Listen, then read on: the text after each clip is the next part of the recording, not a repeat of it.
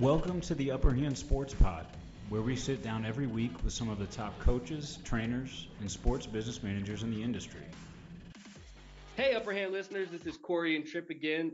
Very exciting guest. We have Ray Newland here today, and I'm actually going to let Tripp do a little introduction.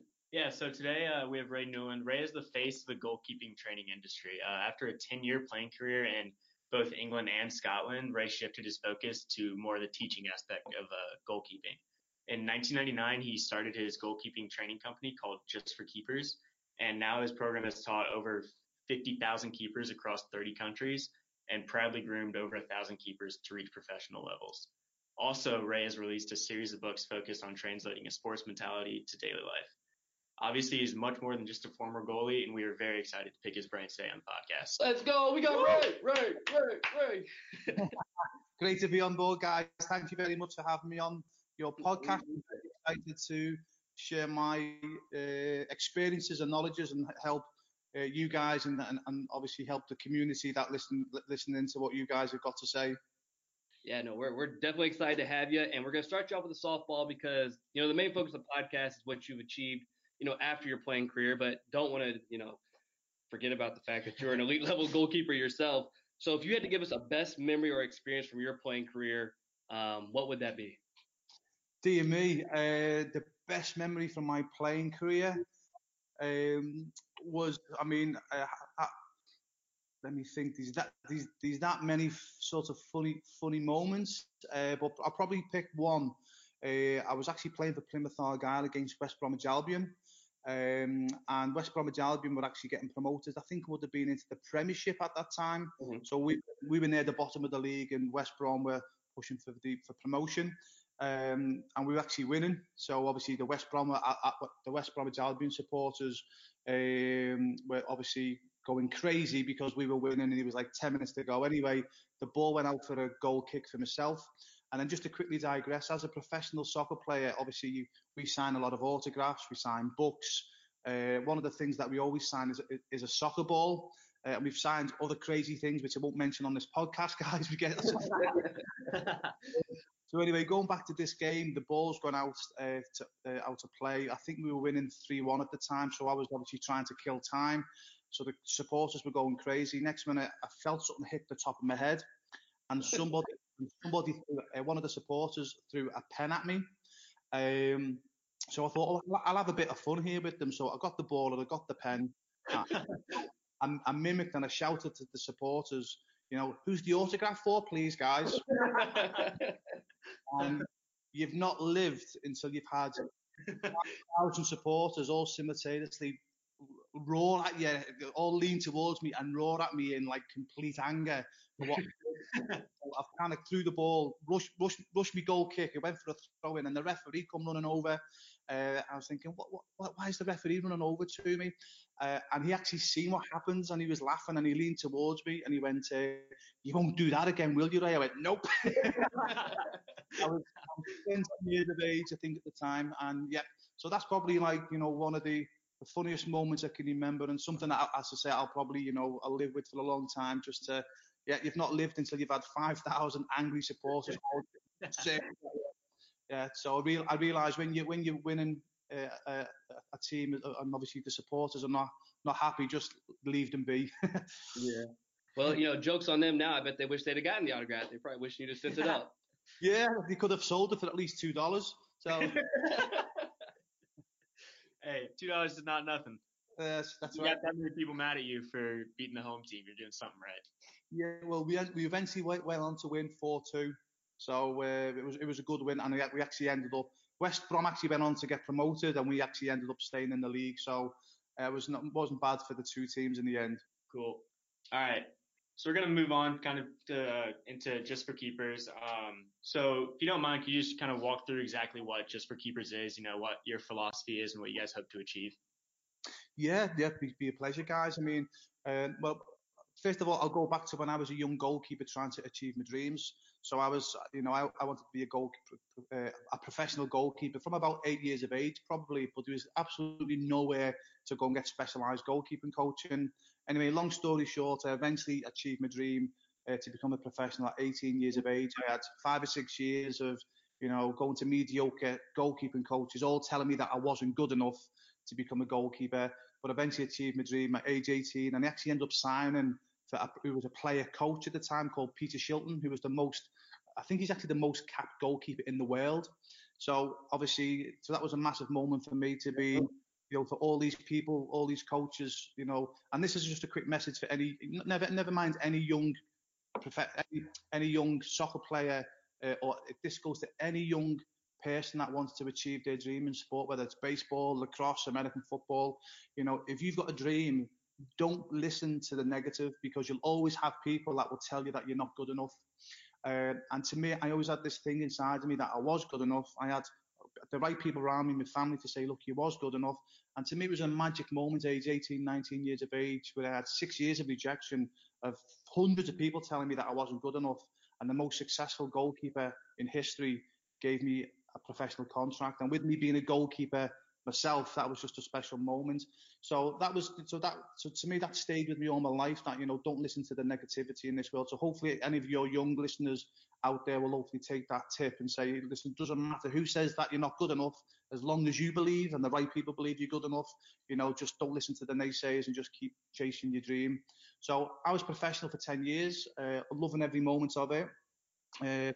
Just come to my peak, age 28. I had a couple of really big soccer clubs ready to sign me, and then boom, a training ground injury finished my career, and it was over. So I had an opportunity to go and coach professionally. But to me, without going into too much detail, guys, I love being a professional soccer player, love playing a goal, love performing every week.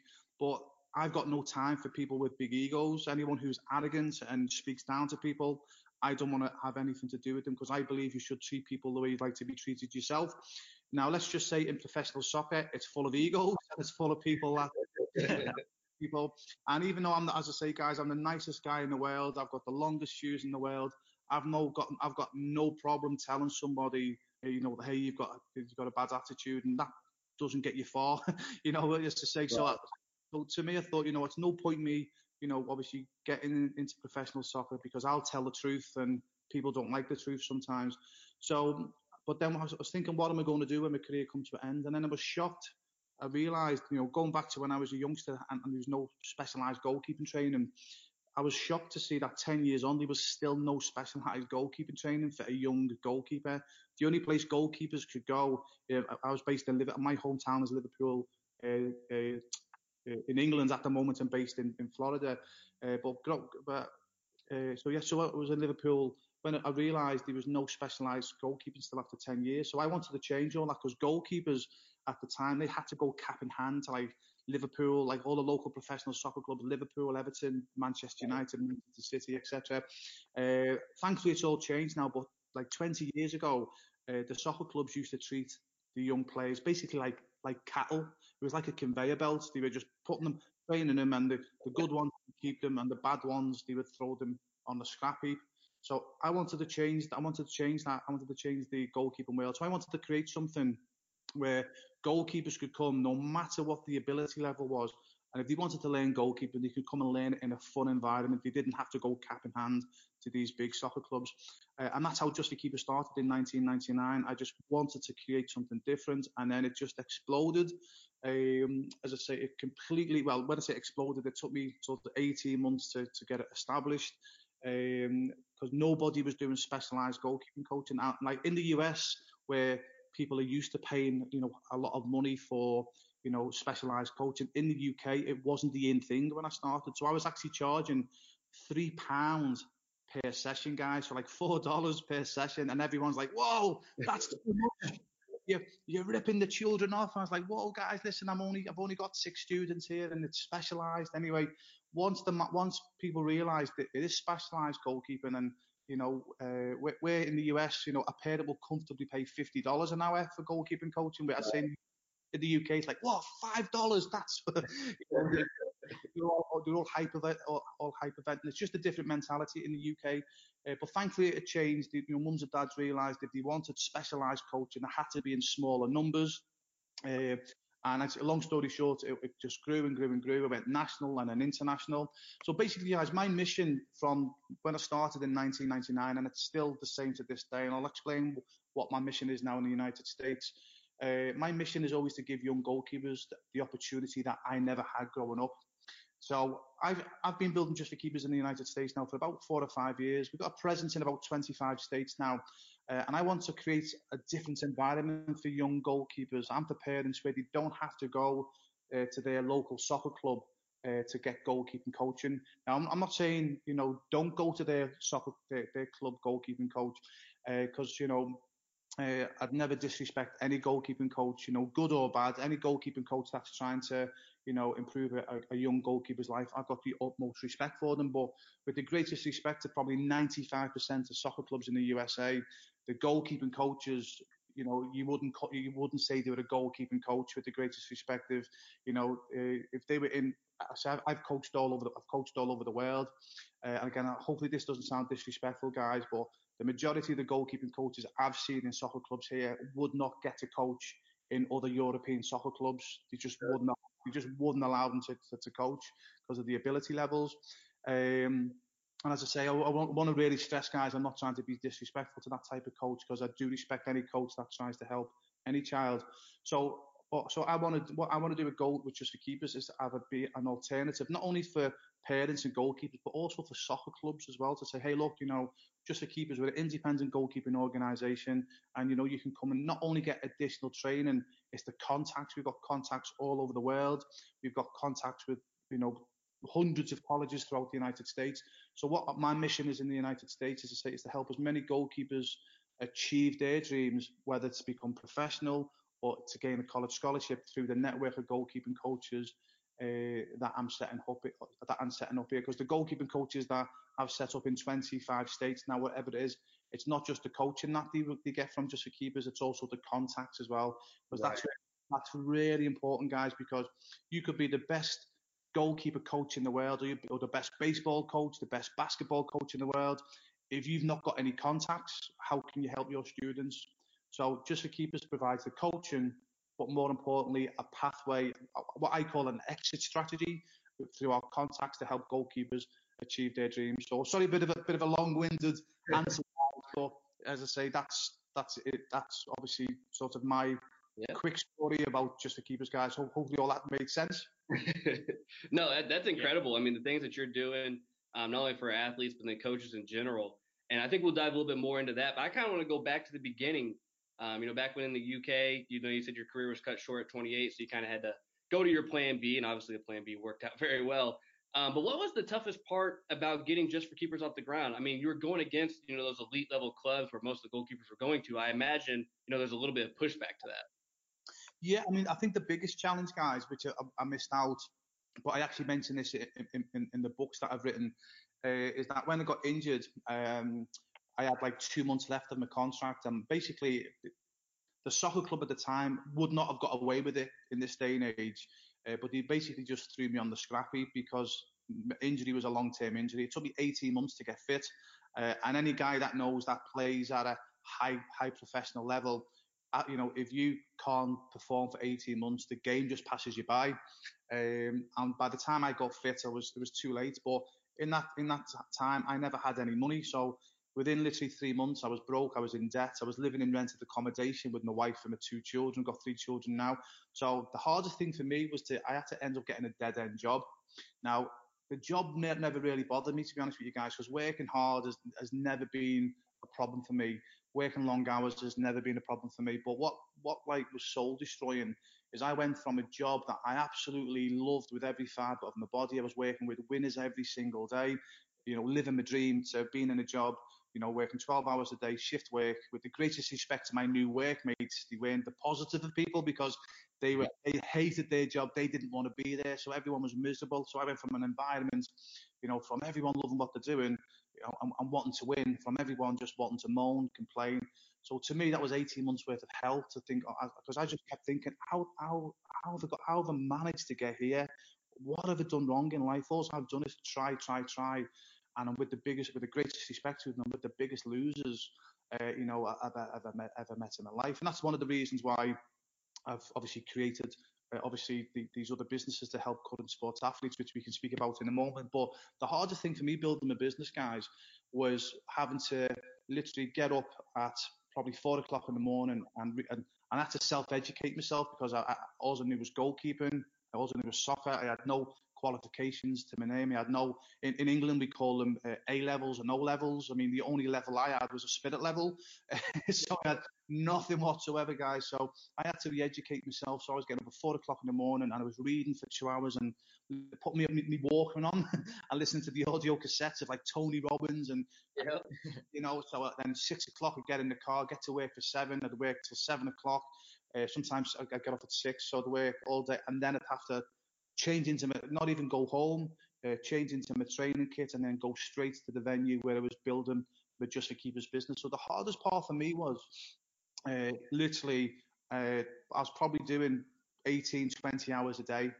And in terms of the competition, obviously my competition was like Liverpool Football Club and Everton Football Club and Manchester United Football Club. But I never seen them as competition, and I don't see anyone as competition, guys, to be honest with you, because I was always taught as a professional goalkeeper and soccer player, your only competition is yourself. So every day it was just I was always competing with myself to be the best person that I could be. So to me, I actually never see any competition now. So it's even now when people say to me, "Oh, this new goalkeeping coaching school has started, and have you seen their new website? Have you seen that?" I'm like, "No, not." And they're like, "What? You've not looked?" I'm like, "I'm not. I'm generally not bothered. Great, cool. If they, competition. If they were, I was just generally not bothered about competition, guys. So to me, the biggest challenge actually wasn't the clubs, because I was always in competition myself. The biggest challenge for me was working probably 20 hours a day and still trying to find time for my family, which thankfully I managed to do. I mean, yeah, it's pretty incredible that you were able to kind of recover from your club kind of giving up on you and being able to develop this company to, as you said earlier, to make a life of a goalkeeper today better than your experience. But why do you think clubs and like what they did to you is kind of just casting you off? Why do you think they do that to the goalie position in general, where there's not really that high value placed on that position as the strikers or the midfielders? Yeah, I think it's actually changing. The time's changing now, where I think at one time the soccer clubs were realizing that. At one time the soccer clubs, they only paid big money for the strikers, as we know, guys. But now times are changing. The teams are realizing that's the whole squad that's important, and now you've obviously got goalkeepers going for like 90 million pounds, 90 million pounds, which is absolutely crazy money. I think when clubs discard players now, and again, I'm guessing it's probably happening now. I think it's more down to the character of the people and the management of the club rather than the position, if that makes sense. Mm-hmm. I think the club that I was playing for at the time, I don't think it would have mattered what position that I was in. Just the coaches that were actually running the professional soccer club at the time, they just weren't nice people. And I know that you've got to have a nasty edge to compete. But you sort of like, again, thankfully it's changed, as I say, but, when I played, it was definitely dog eat dog. Everyone was on a 1-year contract. It's not like a 4-year contract now where, you get a 4-year contract and it's worth $5 million. Or $10-20 million. So once you've got one contract as a coach or a manager or a player, you don't have to worry financially for the rest of your life. When I played professionally, it wasn't just me, it was the coaches and the management. Everyone was on a 1-year contract, or a 6-month contract. So everyone was always panicking, are we going to get the next contract? So it was literally dog eat dog. You had no time to feel sorry for people, because if you did, you're probably out of job yourself. So I think it was just more the mentality of how things are run when I played, rather than being a goalkeeper. If that makes sense, guys. Right. Yeah, no, I mean, I agree. I mean, it definitely seems like times have changed for sure when you see some of the transfer fees and stuff that come through. But what do you think about the position itself? As these youth programs develop, whether it's in the UK or US, do you feel that, the future of the goalie position not only has increased in value, but then also, increased in skill level from what you're seeing? Yeah, definitely. I mean, I don't know if it's officially getting, if the Germans are officially calling this the goalkeeper position now, but I heard through the grapevine towards the end of last year that in Germany they actually call the goalkeepers goal players now. Okay. Oh, So but I remember like when I played professionally, I actually remember the first season I played professionally. That's when the back pass rule come in. So you could not pick a ball up from a back pass. So before that, goalkeepers could pick up a ball, and it was amazing. Really, there was like so many amazing goalkeepers playing professionally at that time in England. But as soon as the back pass rule came in, within like 1 year, a lot was cleared out because they weren't used to using the feet. But for me, I was quite lucky because my father always conditioned me to, for like 2-3 hours a day, I'd be outside on the side of my wall, kicking the ball with my right foot on the wall, and when I come back, I'd kick it on my left, and I'd just go right, left, right, left. I'd do that all the time. So when the back pass rule come in, to me, I had a lot of success. But I think now moving forward, looking to the way the goalkeepers are now, I mean, this is what we used to say many, many years ago, and it's only what the Germans are saying now, goal player. We basically used to say, when I played, goalkeepers have just become centre-backs with centre as I say. But I think obviously what's happened now, the big difference I've seen over the past few years is where obviously a lot of goalkeepers, the management or the coaches would encourage them to kick the ball to the halfway line. When I played, it was like, get the ball as far away from your goal as you can, and there's the less chance that the opponents can score. But now it's a different mentality, because if you kick a ball 50 yards, you could be giving it to the opposition. So Right. now what you see now, goalkeepers, it's very rare they'll kick it to the halfway line and beyond. So goalkeepers now are more like the start of an attack. yeah.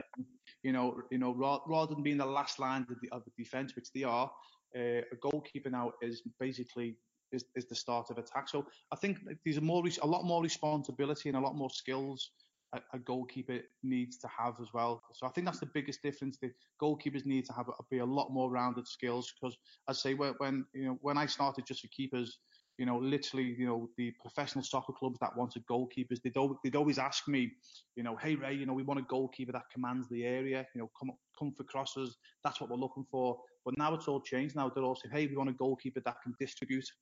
So to me, I think the biggest change now, a goalkeeper has got to be a more rounded player now, because they're basically, the goalkeepers, the Germans say they're called goalkeeper players, but we said it before, many years before them, goalkeepers are just centre back with hands now.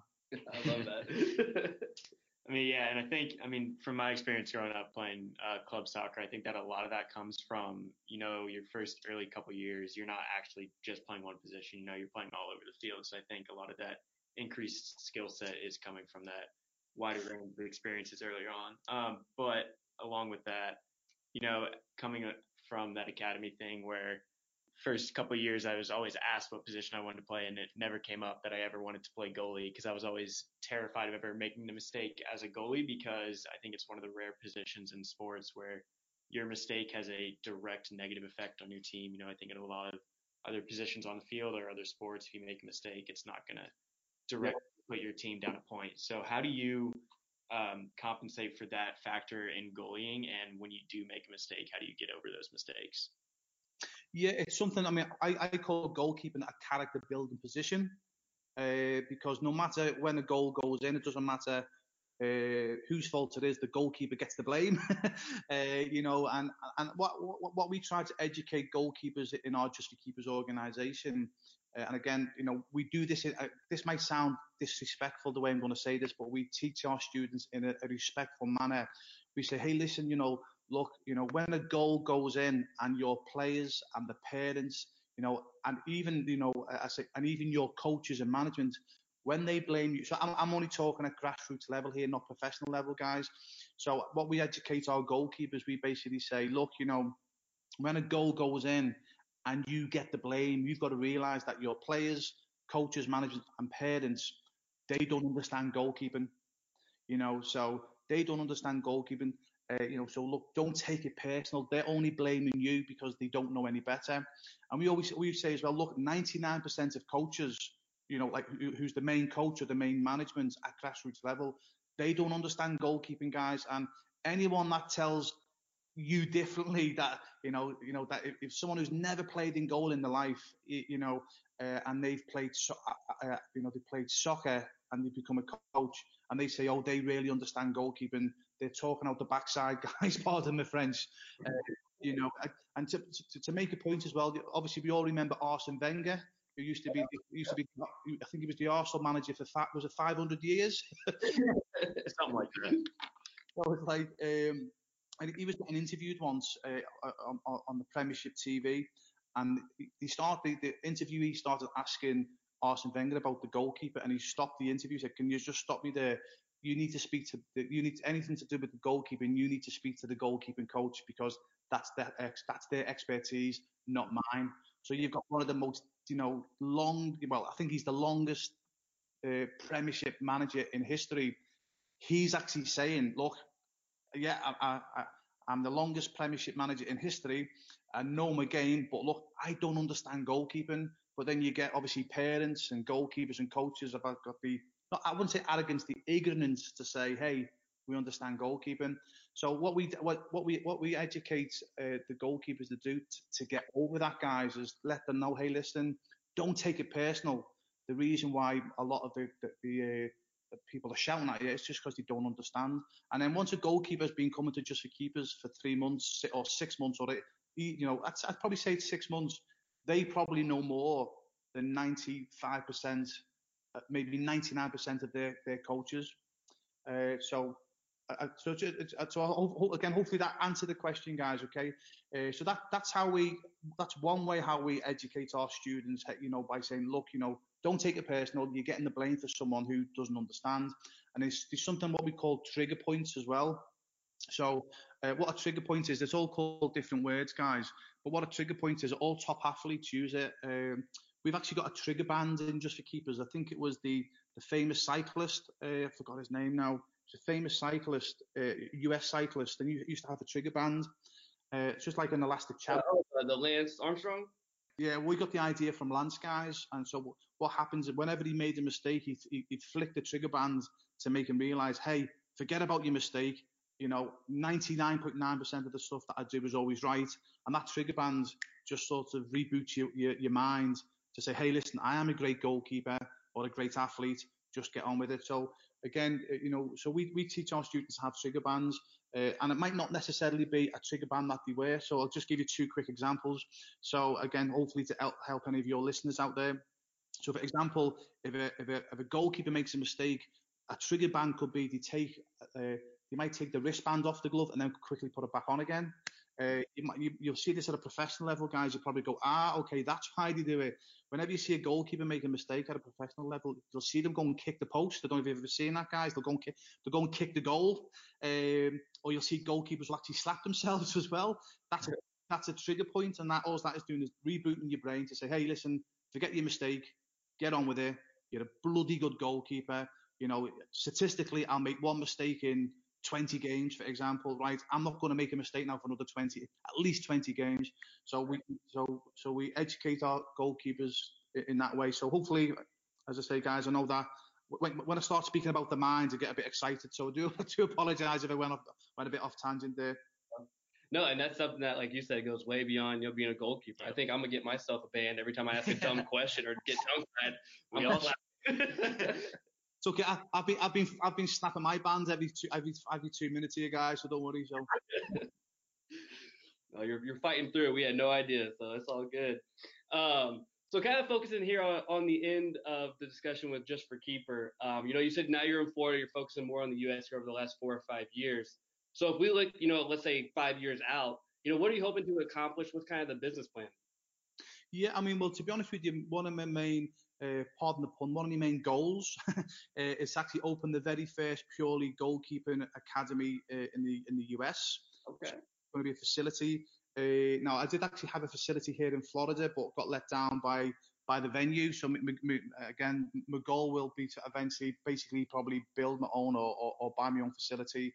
And then what the idea is there, guys, is that literally is goalkeepers from from all over the US can come. They can get professionally coached by myself, and obviously the the guest goalkeeping coaches that I will be bringing in, and the guest goalkeeping coaches that I'll be bringing in will all have played professional or international, so they're getting taught by the best of the best, so to speak.